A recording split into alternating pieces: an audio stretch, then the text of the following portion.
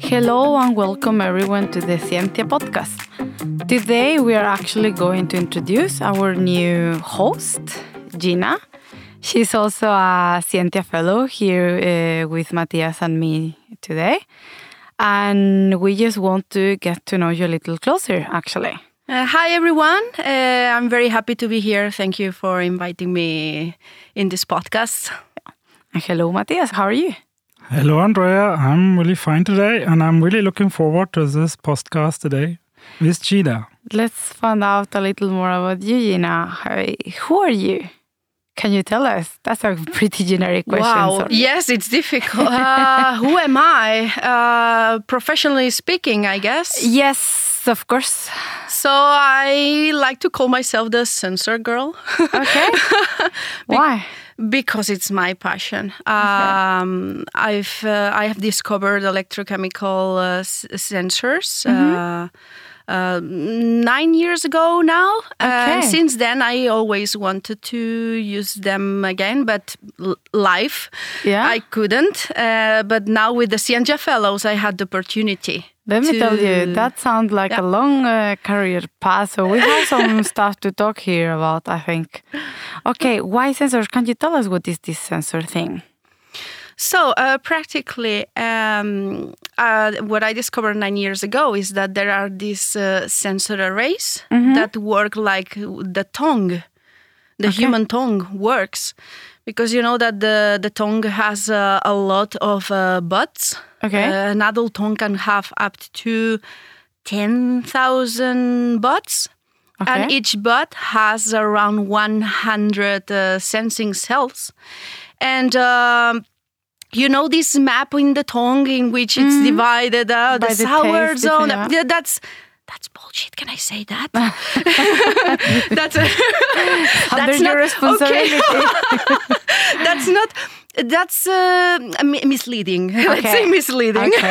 Okay. Why do you think so? Because it's true that certain parts of the tongue are more specialized with certain flavors, but all the tongue can taste everything. Yeah.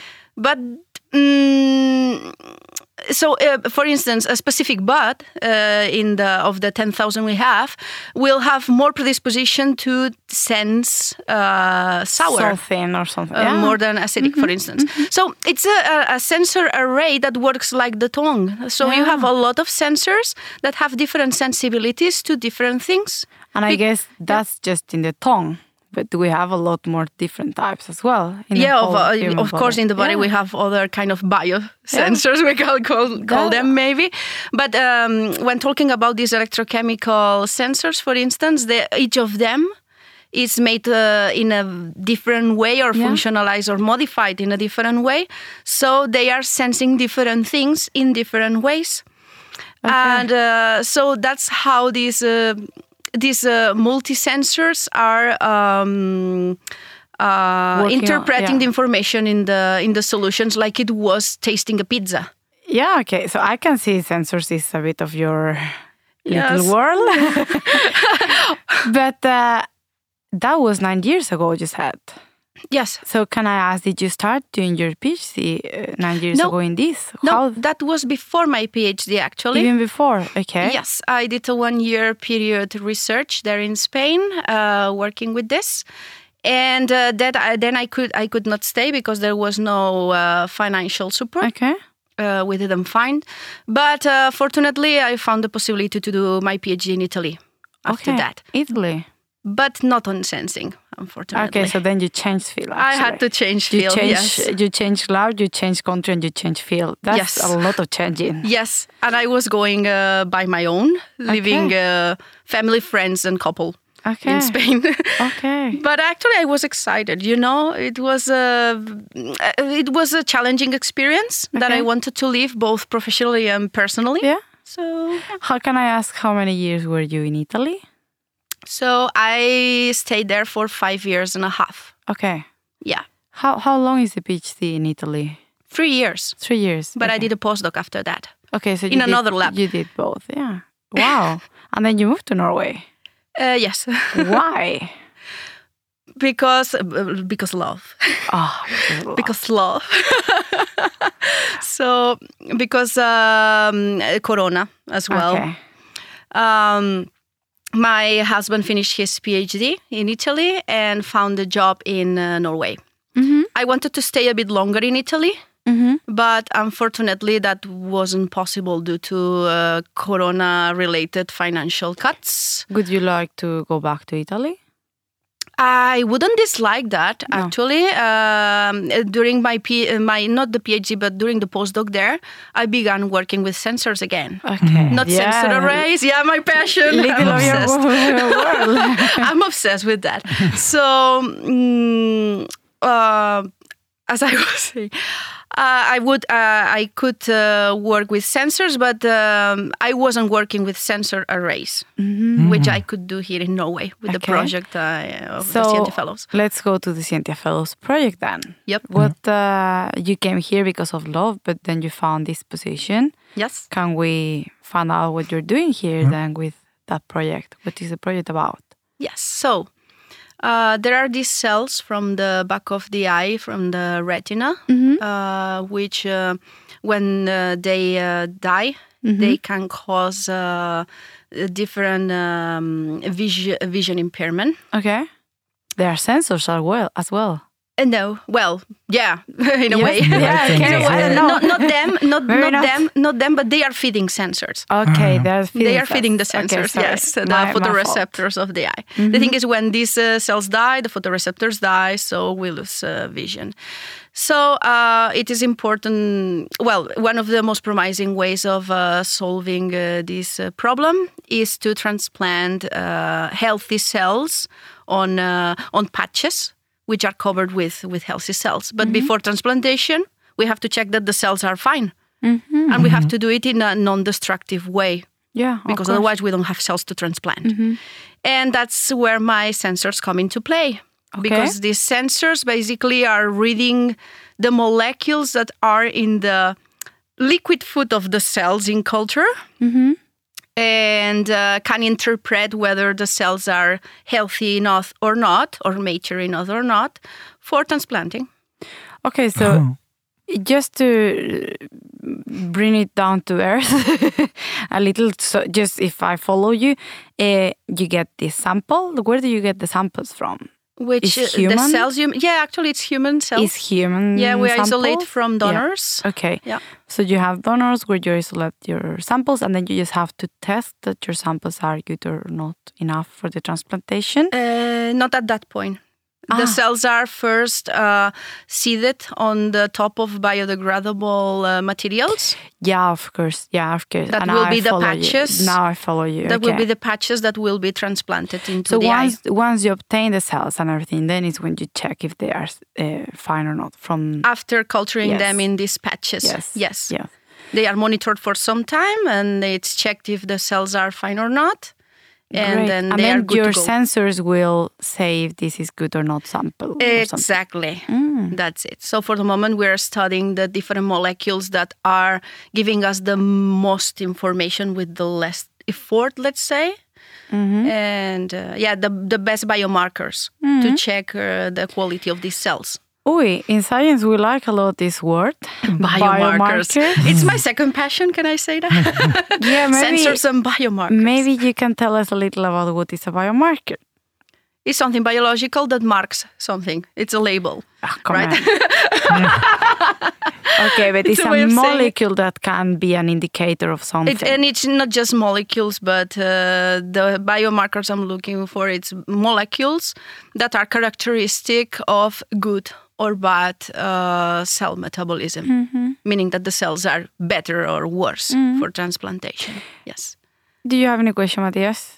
Sorry. Yeah, I'm just curious about your journey still. So what was your PhD then about? Because you said it was not about sensors. That's true. So that's very interdisciplinary, actually. It was about luminescent complexes for biomedical applications. And even if I didn't follow exactly the path of my PhD afterwards, it's true that I learned a lot, not just about techniques and methods, but also about how to put together the most basic science and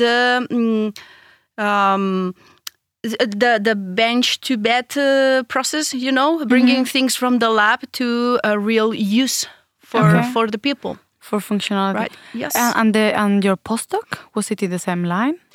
No, my postdoc in Italy was on sensors. It was in another lab yet. Okay, so from sensors to bioluminescence to sensors again, yes. And now to sensors within, it seems quite sensor path, I can say. Yes, actually we were sensing things in a way also with luminescent probes. It was in a different way, but yes, we were in a way also sensing. So it's a common line in between all your career. Actually, yes. Yeah. A bit interdisciplinary and with differences, but yes. That's good. What do you think to do after? Because now you have 3 years of Scientia Fellow with this project that you just planned. But 3 years goes very, very fast. Too fast. Yes. What are you thinking after? So, again, I'm obsessed with sensor arrays. So I would like to apply these sensor arrays to multiple applications inside the biomedical field, but also environmental, for instance.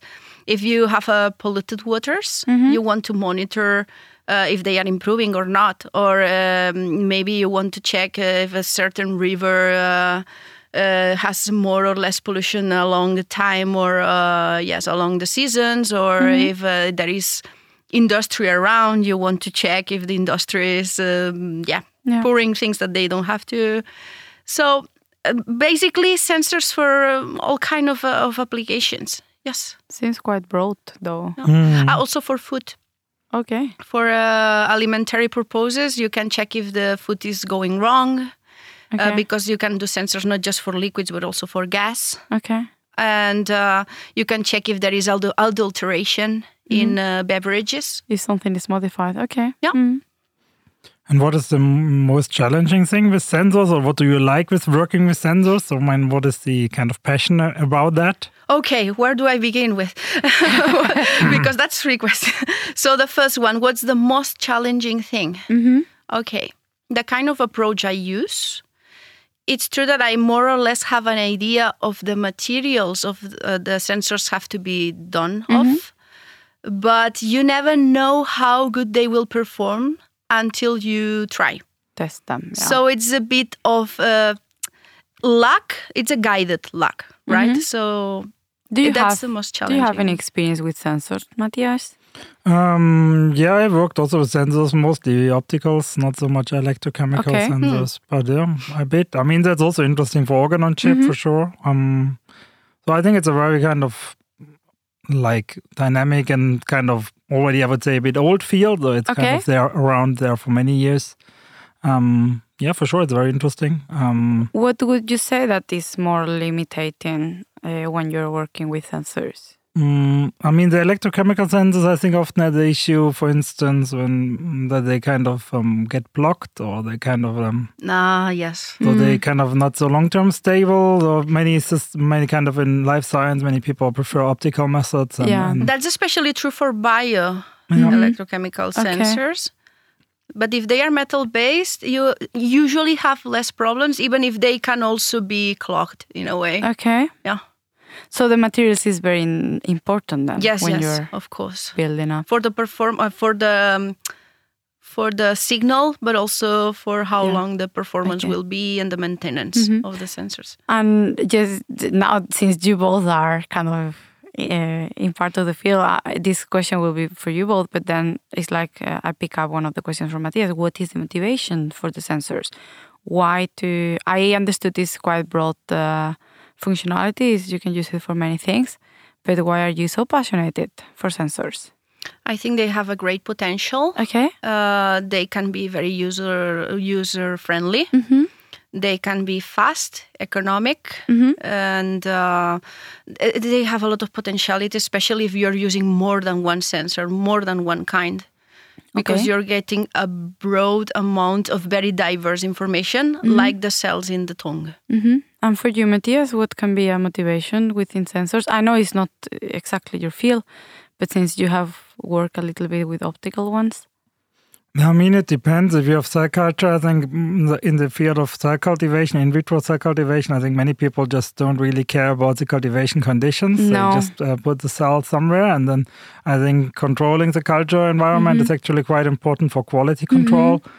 Therefore, that's kind of my approach, why I think it might be useful in that particular field, but I know that it's kind of very broad, usable in any kind of applications. I mean, that's a very important and big field, but in particular for cell cultivation, I think it would be good to have more quality control. Yeah, so sensors. At the end, it's kind of like it will give us a lot more accurate information then, as better the sensor it is and everything. So it will be a huge help within research. Yeah, and also permits continuous monitoring if you choose the right sensors.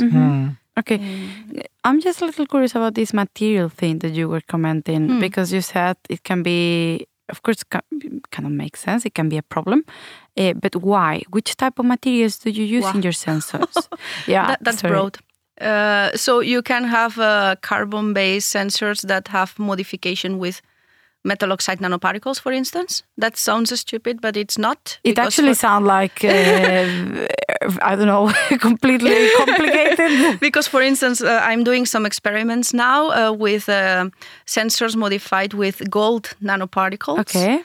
And they are giving great results for certain kinds of amino acids. Yeah, just for everyone to know that gold is pretty much used within research, within basic research, because of the properties of gold itself. Yeah, and when they are, when the nanoparticles of gold have different properties from gold itself as well, even the color. Yeah. Okay. Right. That sounds. It's like the pregnancy tests. Okay. I think the pregnancy tests that have these antibodies with gold nanoparticles, they look red. Oh, yeah. Okay. That's why we say. Okay, I didn't know that. Example. It's quite curious. Also, COVID tests is the same approach. For sure. Interesting. That's very interesting, actually. I didn't know that. No, me neither. But another question, I mean, your background is actually in chemistry, right? So you moved from chemistry to now biological applications. So how was that for you, kind of learning all these kind of other technologies and working in a kind of very interdisciplinary environment? I'm super happy because it's what I wanted to do always, because I'm an analytical chemist, but I'm also a very curious person.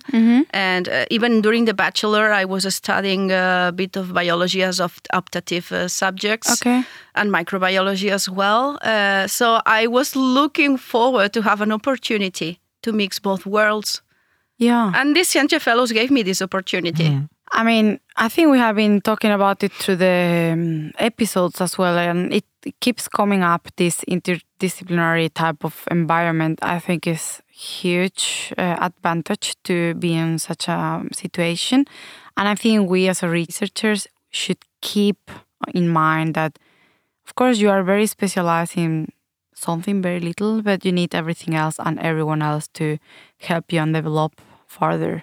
Yeah, I agree. So actually, one of the reasons why I wanted to become as interdisciplinary as I could, at least at early stage, is because further, later on, it's easier to interact with all kinds of scientists, which gives a broad amount of opportunities for future projects, right? And more interesting and more rich. Yeah, they get enriched because of the information from everyone. Yeah. I agree. I agree on that. So that was one of the reasons why, apart from my curiosity. Yeah. Could I ask, do you find that, let's say, interdisciplinary field here in challenging? Norway? Yes. Okay. It's very challenging, we know that. But do you manage to get such a situation here in Norway? Is it easy? Is it fine? How is your situation right now? I don't understand exactly the question. I mean, you have put yourself in a very interdisciplinary place. Yes. Because you're a chemistry working within biology field or bioscience. Do you have that here in Norway as well? Are you collaborating with someone else? Is your group interdisciplinary or? Yeah, my group is not chemistry group. No? Okay. It's, they work with mitochondria actually. Okay. Oh, wow. So you are kind of you are the one that kind of bring in the sensor kind of knowledge into the group. Yes, that's the thing. We are trying to find even ideas with my supervisor for future projects involving mitochondria and biomarkers related to mitochondria and their function. So I know here with me I have two persons that come from a completely different field and they have just jumped into this bioscience situation now. How do you feel about it? Because you, Mathias, we know already what you are doing with this organ on a chip, but you didn't do biology or anything like that before either.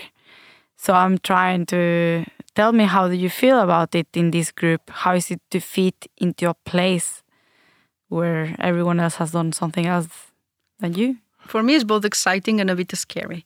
Okay. No, I think it's not really scary, I would say. I mean, I was also kind of trying to do something in the lab, also cultivate some cells and so on. I think it's good to learn. And I mean, it's also not rocket science per se. It's just a kind of other way. I think the most different is the way kind of how people in life science or biology approach problems. As an engineer, you tend to be very structured and try to find the reason for that and why something is not working. Whereas in life science, often kind of it's a bit more an empirical approach. Kind of it's a lot of trial and error. I think that I had to learn, and I think it's interesting because it's for sure way more complicated systems involved. So that means they are not so predictable as a technical system. So therefore, that is, I think, the major difference. But I think it a bit depends on who you work with. Of course. I mean, normally the people, you can also kind of teach the biologists to try a bit more structured approach. So it's kind of like a process where both parts, let's say, from more analytical chemistry or engineering and biological, kind of fall together and adapt to each other. One's learning the other part and the other one's learning. No, is it? Yeah, absolutely. Actually, when we have conversations with my supervisor, we get the most crazy ideas due to that because we have very different points of view. Apart from very different expertise, we have very different approaches, and then very creative and crazy things can come from that. I think that's super. That is true, yeah. Super good within science, actually, when you can put it from different points of view and all together come up to a solution or to a new technique or something. Yeah, right. That's very interesting. Okay. Any other question, Mathias? Yeah, I'm a bit curious. So you kind of moved first from Spain to Italy and now you moved to Norway. I mean, that is kind of a... You're very curious about this process of moving. Yeah, because basically you have been in the south before, now moving to How the do you find the north? Well, actually, Italy was still the north of Italy. Yeah, okay. So it was like getting ready because I was in the foot of the Alps. Okay. So it was chilly, not as here, but it was chilly in winter.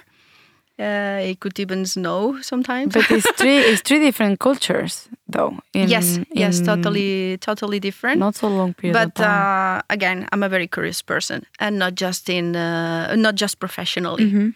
So living these very different experiences, it's also enriching personally, right? So yeah.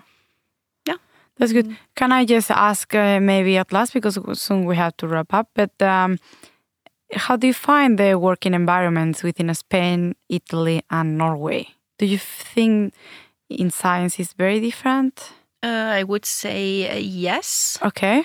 Because I would say that in the south there is a more pushy environment, which doesn't necessarily mean that it's more efficient. Not necessarily. Okay. So that's something that called my attention. I surprised myself. I found myself in a surprising position when I was not being pushed and not pushing myself that much, but still being as productive as I could be in other countries. Okay. Yeah. That's interesting. I think that's one of the main experiences or personal experience you can bring from being in another country or in another place where you learn not only the work part, but also the cultural part. And that could be sometimes a bit challenging as well. Yeah. Interesting. You have a long path as I think it was 3 countries. How many labs? So in Spain was 5 different labs. Okay. Plus core facilities, but that's a part. In Italy, it was 3 labs. Okay. And in Norway, 2. Okay, so you're growing, that's for sure. And in how long period of time? Let me think. Because it was not that long, wasn't it? 9 or 10 years. That's too crazy. That's a lot of places. I don't know if I would advise that to the audience because then it's more difficult to publish when you move so much. You have to be very well, you have to organize in advance very well in order to maintain a good pace of publication when moving so much from country to country, lab to lab, and field to field. Yeah. So just plan well if you want to do that. That I would say is a good conclusion for this episode today. Just knowing a little more about Gina. You will hear her more later on in the future because now she's on board. Yeah. But it's true that research fields usually kind of promote you as a researcher to move here and there. But when you do it too much, it can be also negative. So it's always a, thin layer. I think it's really challenging balance. Because normally it takes you at least 1 or 2 years until you get the first publication, maybe if you move to a new place, depending on the field. Especially if you have to set everything up or if there's nothing there, results, then kind of takes quite a long time. I think it's always a kind of trade-off between moving too much and moving too little. Too little. It also depends on how lucky you are or where do you go. Because, for instance, in Italy, I went to my postdoc in Italy was just 1 year, but I had the luck to meet a colleague and friend now, and together we could produce articles even if it in plural, even if it was just 1 year. So it will depend also on how lucky you are. For sure, the situation, the principal investigator, the group, the facility where you're placed, everything takes into the formula. But an interaction with colleagues, productive interaction instead of competing. At the end, the results can be what you don't expect sometimes. So it's you have to be careful though within the career path. Yeah. Okay, with that said, I think we can say goodbye today. Yes. Thank you so much for coming. It has been a pleasure to talk with you both. Thank you very much for welcoming me. And I hope with this you just enjoy hearing us and see you the next time. See you.